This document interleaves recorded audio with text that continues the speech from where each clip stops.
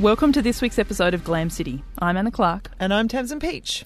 And this is where we have our weekly history chat about what's on in Historyland around Sydney. GLAM stands for Galleries, Libraries, Archives and Museums. And this is an opportunity to take you guys behind the scenes of Sydney's cultural institutions.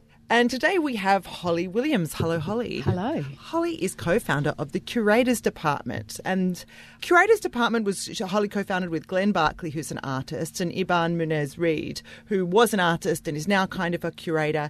And the Curators Department works with artists to enrich the diverse experiences of audiences through creative practice. And you've been doing this for sort of 12 years, Holly. Is that right? Have I got that right? I've been doing curating for more than 12 years now, so I must be closer to 15, I guess. But the Curators Department was founded at the beginning of 2015. Aha. And so tell us a bit more about this kind of practice of bringing artists together with curators. Yeah, so we do all sorts of things. So we work one-to-one with artists in their own practices, helping them with sort of mundane things like grant applications, but we also develop our own projects. So we curate shows, or we apply for, regional funding to do a project out of the cities. We also work with different galleries, so they'll commission us to curate something and then we'll invite artists in that way. So I guess we would consider ourselves artist-led because we are quite nimble, and working outside of an institution, we can, I guess, be that interface, that intermediary, and advocating for what works for artists the best. That's our aim anyway. Historically, the curator was somebody who kept the objects, and what you're describing seems to be quite a more modern interpretation of that. How do you think curating has changed over the past few years or generations? Well, now anyone can be a curator because you can curate a playlist or you can curate a festival, all that sort of different interpretations. I think the role of the traditional curator who's a specialist in a particular field is still an important one. There's been a real push to interdisciplinarity and generalism, which is really great in lots of ways and has liberated a lot of institutions. But there is also, I think, certainly a role for the specialist curator. And certainly curators like myself rely on those experts in a very narrow field for the work that we do, which might be more interdisciplinary. There's kind of an interesting relationship there that you're pointing to between the sort of curator as historian, if you like, and then the curator as a creative. Is that how Curators Department works? The specialist curators, I guess, that you were sort of alluding to, would work with a collection. So it's looking at the collection across generations. Yeah. So they're building something that might not have any particular relevance for us right now, but in 20 or 30 or 50 or 100 years, their work will be really important. You were talking earlier about how we're all curators now, and that's a kind of term that you see a lot on Instagram and Pinterest and these other sorts of digital platforms. Historically perhaps, or traditionally, exhibitions were displayed chronologically. And some of what we see on the internet takes away that chronological focus, and objects and, whatever we're bringing together happens across space rather than across time. Is there a changing trend in curating museum exhibitions that mirror this, or does this reflect the trend in museums? Well, I think the chronological display system is one, but probably prior to that you would have had the Wunderkammer, so a whole lot of disparate content brought together to create a kind of sense of wonder. And so that actually probably predates curating as we know it. So the sort of linear curating, I guess it's all different ways of organising information and generating an experience. So certainly at the moment there's a trend to non-linear or non-time-based forms of curating, and I sort of have wondered if that's because the rise of the internet means we're used to juxtapositions of content on the same screen or the same interface all at the same time, and so we are much more adept at different types of content simultaneously, and I think that is reflected in the kind of curating that we're seeing at the moment. Does it make it harder to tell stories because they're not necessarily narrative-based or chronological, or does that sort of repositioning of content create new ways of telling stories? I think both. I would say both to that. And in some ways, the curator is there in some ways almost to set a scene, and then the artist sort of ultimately is the one that's telling the story. Yeah. With so many artists that you're dealing with, ceramicists, painters, street art, people doing public performances, how do you think about who might work with a particular exhibition that you are trying to put together and produce? Is it show by show, or do you have a sense of who's doing what and you think, I must get them to do work on this? Most curators would have a kind of dream list, and I think across our careers we probably hope to work our way through many of them on the dream list, and I've been really lucky that I've worked with many people who I deeply respect and admire. And some artists you end up working with repeatedly as well. So Kenzie Patterson is an artist that I've sort of joked that I could put him into every show that I curate, because I find resonances in his practice with a lot of the ideas that I'm working with. And what does he do? He has mainly a sculptural practice. And what sorts of things that pique your interest and appeal to your eye? I guess he repositions objects from everyday life and draws in his own personal biography into them. So there's a kind of really nice poetry. I think one of the things that I'm particularly interested in is the way he has a very sort of solid, actually quite historical research influences his work. There's a work that's been recently shown at UNSW galleries, and it's now touring to New York, and that's where he's got the yellow cone from a money spinner. So the show was about models, so it had models of all different kinds, and this object that he's repurposed actually is a mathematical model of an infinite negative curve, as it turns out. So a money spinner from a supermarket which collects coins, he's taken that as a found object and included in the exhibition, but he's also made a video where he got a 50-cent coin from the moment where we changed into decimal currency, and they minted coins that were 50-cent coins that were round, and they had a very high silver content. Oh, I remember them. I've got one, actually. Oh, great. Well, they ended up being taken out of circulation mainly because the silver content became too valuable. And they were incredibly similar to the 20-cent coins, so you couldn't actually see very easily the difference between them. Yes, and obviously that sort of ease of use. So he made a companion piece to the object, a video where this round coin kind of spins endlessly around. So I think that works on many levels to do with our relationship with economics, and it's a very interesting artist. So speaking of money, at the moment you've got an exhibition, Creative Accounting. Where's that happening? It is currently in its 6th venue, which is in Wagga Wagga. So it's been touring regionally, and it actually started its first iteration of that exhibition was here at UTS, at the UTS Gallery. And in each venue, I've been aiming to include things from the local historical collections or local regional artists. So I'm, at the moment, reaching for my purse to get out a note. Here we are, a note. This is a $50 note. It's got You're lots... doing well, Tamsin. It's plastic. $50. Not bad. This is such an everyday object in all our lives, and it's got all this iconography on it, but maybe we don't think about what it means and what goes into it. And is that some of the stuff you talk about in this exhibition? Yeah, so rather than, I guess, making a show, I have my own, obviously, views on the world, and I would say that I'm pretty left-wing in lots of ways, but rather than make a show that kind of sets out to say that capitalism is really bad, I just wanted to help open people's eyes to their relationship with money as a material object, and also as part of an economic system that is incredibly pervasive. So pervasive that we almost don't think about it in particular terms, apart from how much money we have or when we're going to get a pay rise. So from an artistic point of view, coins and banknotes are really amazing examples of art forms across time.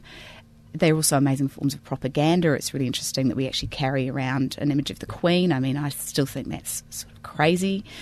And we are really at the cusp where you can see, I've sort of said, you can see in 15 years we won't use any hard currency anymore in our daily lives. And people have said, no, that could be in 5 or 10 years.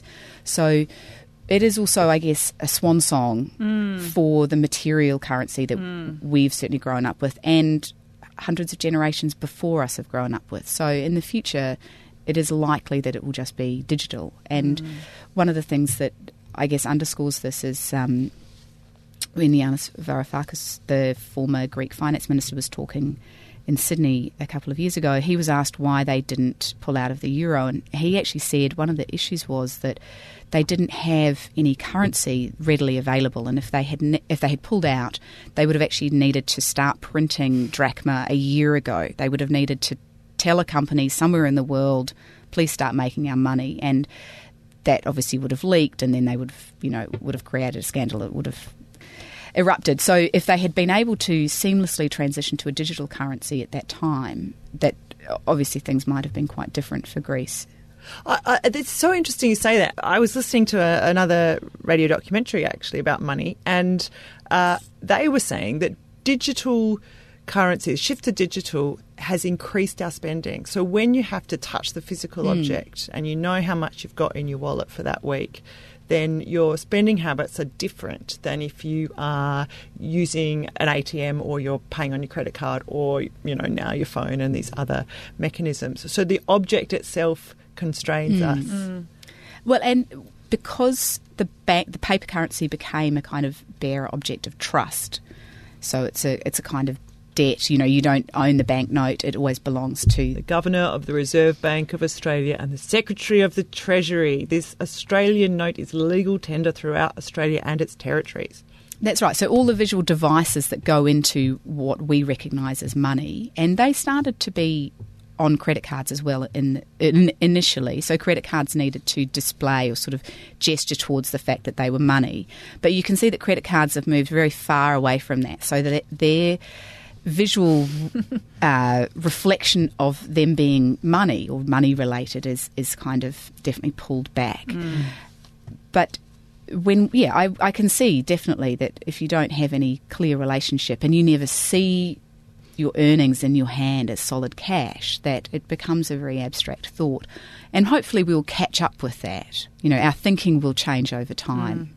It's interesting to think of this as an object of currency that we hold on to, and it gives us a sense of financial literacy, if you like, that we have it in our pocket and we only have so much to spend, but that soon it's going to be a historical object, not a financial object. Yeah.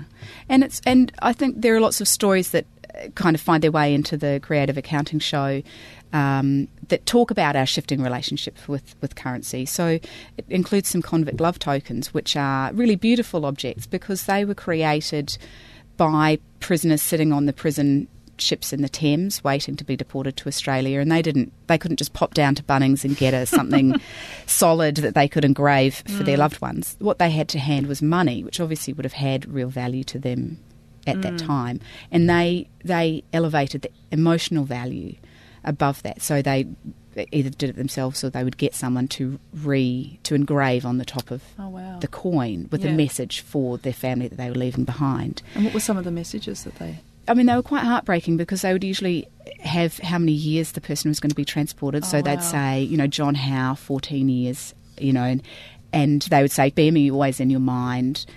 And don't spend this on a boiled lolly. Well, you couldn't. I mean, that was the other thing. It's also a crime to deface currency, even in Australia right now. So they were kind of committing another crime to deface any coin. Do you think part of it was obviously it's the act of someone very desperate, but can we read it now as historians 200 years later as a sort of political statement?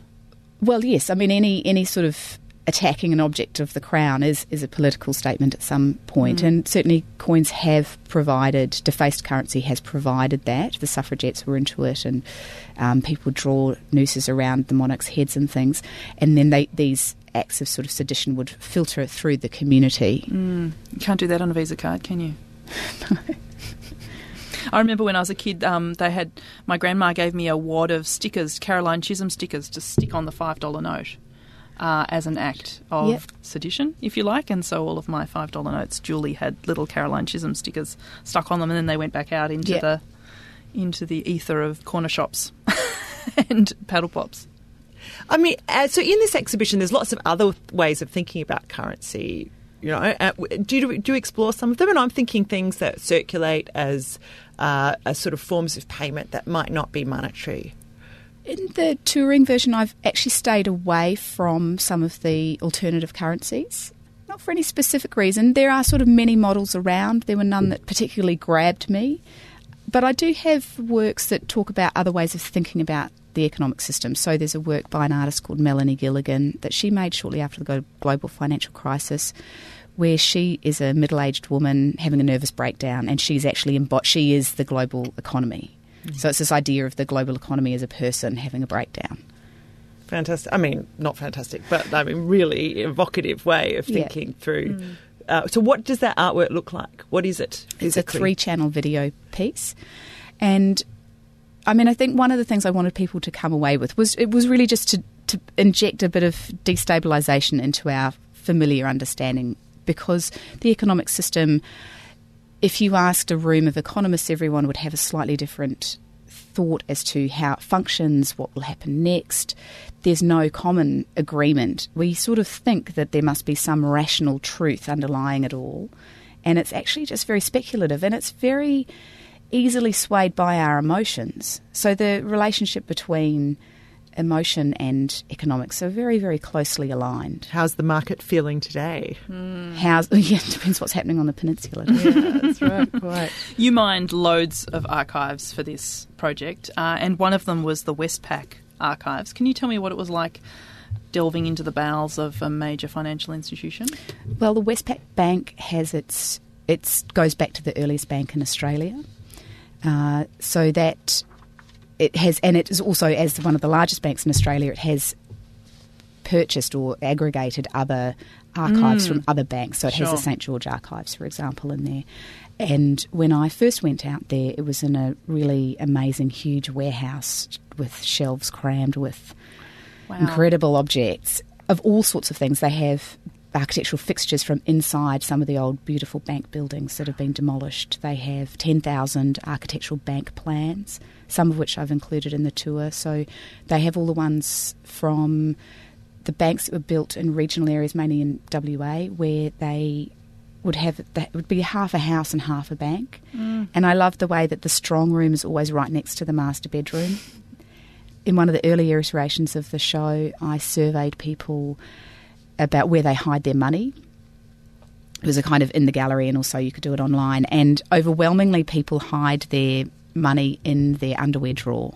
And I really liked this idea that, I mean, an underwear drawer is no safer than any other drawer, but there's this idea that if you keep it close to what contains your private parts, that it's safe. And similarly with the bank, you know, they put the strong room next to the bedroom because that's, you know, closest to the bank manager's sleeping arrangements. So, yeah, that's a really fascinating archive. But one of the things that I also brought in was that the first depositor into a bank in Australia was supposed to be a collection of very influential men, one of whom was Dr. John Harris, after whom Harris Street is named. But the night before the bank opened, Sergeant Jeremiah Murphy went. We don't know quite how this happened, but he managed to get one of the people who was going to be the new teller at the bank to take his deposit. So the first deposit into a bank in Australia was firstly kind of a bit shifty, but secondly, he deposited a really large sum. So he was effectively just a soldier, and he had this really large amount of money that he put into the bank, which was far more than his wages. And two things are really interesting. Was he doing something crooked on the side? But when you look into, so this was in 1817, when you look into what he was doing in the year preceding this deposit, he had been sent out by Governor Macquarie, quote, in pursuit of natives. So there's a really potentially dark history in that sort of the first money that's put into a bank. Was there a bounty on those? Well, that's for another historian to do all that research. But it is a very interesting thought that he either was doing some sort of trading on the side, literally blood money potentially, or he was maybe trading in rum or doing something else. You know. You're listening to Glam City on 2SER 107.3. To download this podcast, head to 2ser.com or your favourite podcast app. Just search for Glam City. That's all one word. This podcast is brought to you by the Australian Centre for Public History at UTS with support from 2SER. Now, we're talking today with Holly Williams from the Curators Department about some shows that she has at the moment, and you were just talking then about the Westpac archives. If you could be let loose on any archives in Australia, what do you think they would be? I think Australia has really fascinating small regional historical collections. And even in Sydney, you know, for the show that is currently on down at Customs House that I co-curated with Glenn Barkley and a couple of other people from the Curators Department, that we have borrowed some things from the Mounted Police Museum. And when I say museum, it's sort of the size of this recording booth, but it's filled with really interesting and eclectic objects. So there are lots of little specialist museums that can be discovered in different pockets of Australia. Probably I would say I would like to have a little wander through most of them. Can you tell us a little bit more about that exhibition, Something Else is Alive, Sydney and the Animal Instinct, which is on at Customs House? Yeah, is so that right? It just opened August and it's going to be running until February. So with that we were invited to look at different things in the City of Sydney collections. Mm-hmm. So they have an art collection, they also have kind of object collections, and to work with some of the different areas there. And we also were able to commission 4 artists to produce work related to the show. So the theme is broadly animal related, obviously, as in the title. And so we've got Mylan Nguyen, who makes very delicate handcrafted objects to create an enormous school of koi fish swimming up through the city in the large model that's under the floor at Customs House. And we've got Michelle Bunprasad, who is a ceramicist who makes very quirky, funny birds and cigarette butts and bags of dog poo and ibises and pigeons and a sort of beautiful installation and video piece that she's made as an homage to the pests that surround us. And Gary Trin is a photographer who has produced a really lovely series of, I guess, street photography.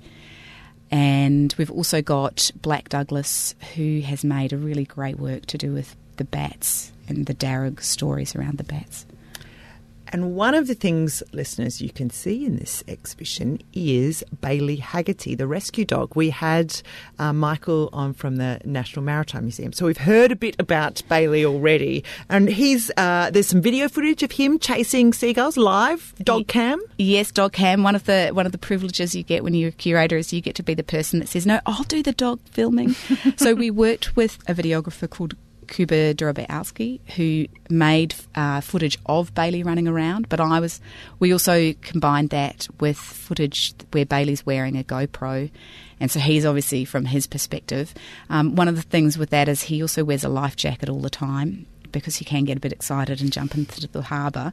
And so poor guy, he was a bit constrained because he was there with his life jacket and then he's got a camera on, but he's an amazing dog.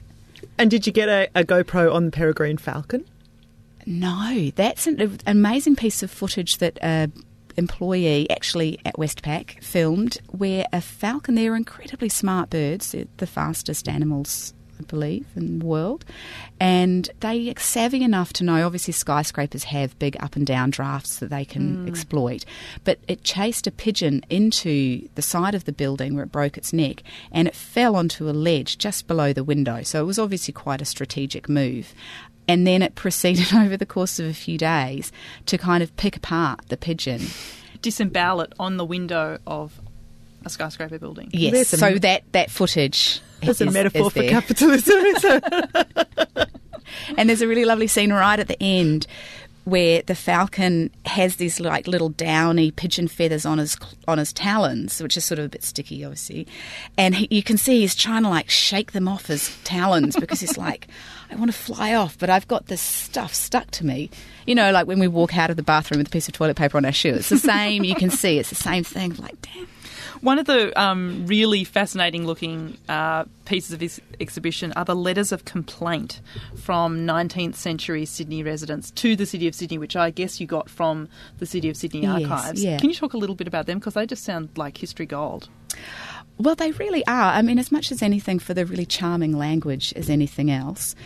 And some of the stories are quite terrible. There's a woman who's a widow and she makes her living from renting out some rooms in her house, and her neighbour has built stables right next to the bedrooms, which make a terrible smell. And there was an old schoolhouse in Ultimo that has a terrible effluvia rising from the stables that are underneath the schoolhouse, and this letter's saying, how can these children survive the terrible smell? So some of them are talking about, I guess, our lifestyles with farmyard animals that used to live in the city. And then there's also a couple of letters that chart the fact that it's supposed that the former employees at the Botanical Gardens were burying dead dogs in the domain. And they weren't burying them very well because they were coming up to the surface and making a really terrible stench. And I'm sure we don't walk through the domain and think, well, actually there were lots of dead dogs being buried here on a regular basis. But it turns out in the 19th century that was the case. It says a lot about public space and how it's changed and who used it for what purposes. Like, that reminds me of stories about the Commons, actually.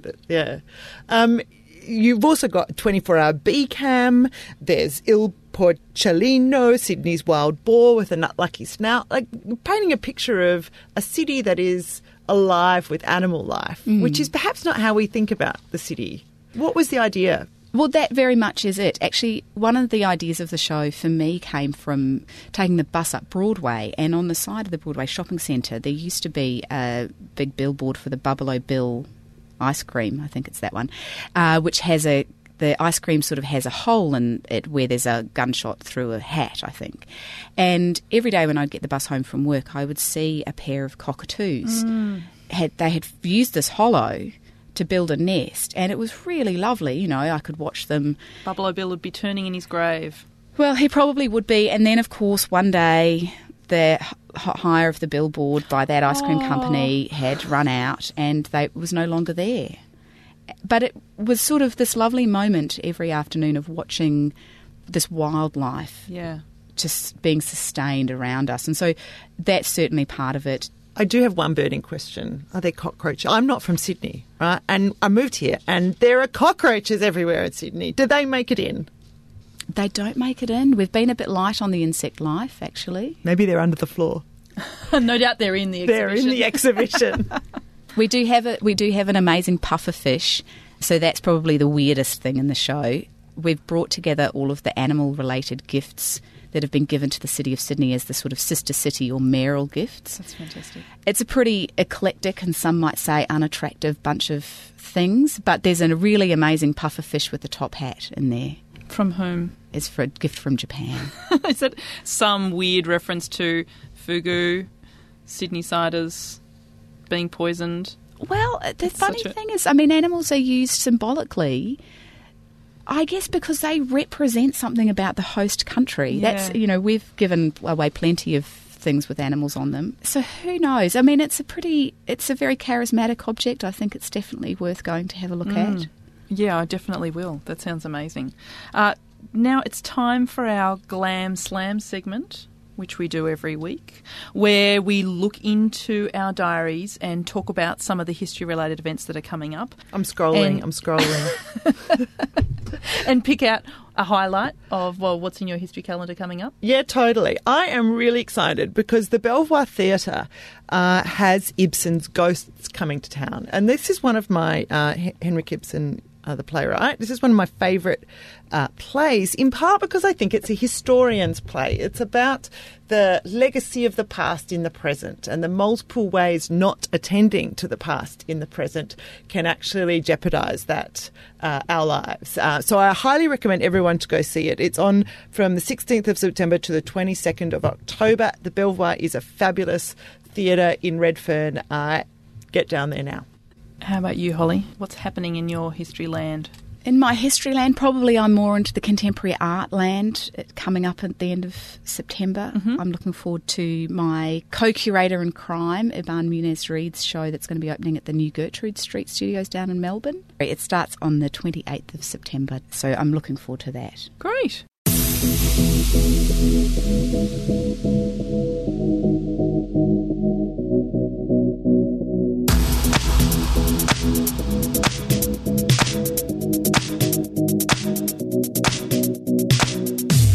Thanks for being with us here on Glam City. If you'd like to hear more from us, head to the 2SER website at 2ser.com, and you can also search for us wherever you get your podcasts. If you want to get in touch, shoot us an email, glamcity@2ser.com. Glam out.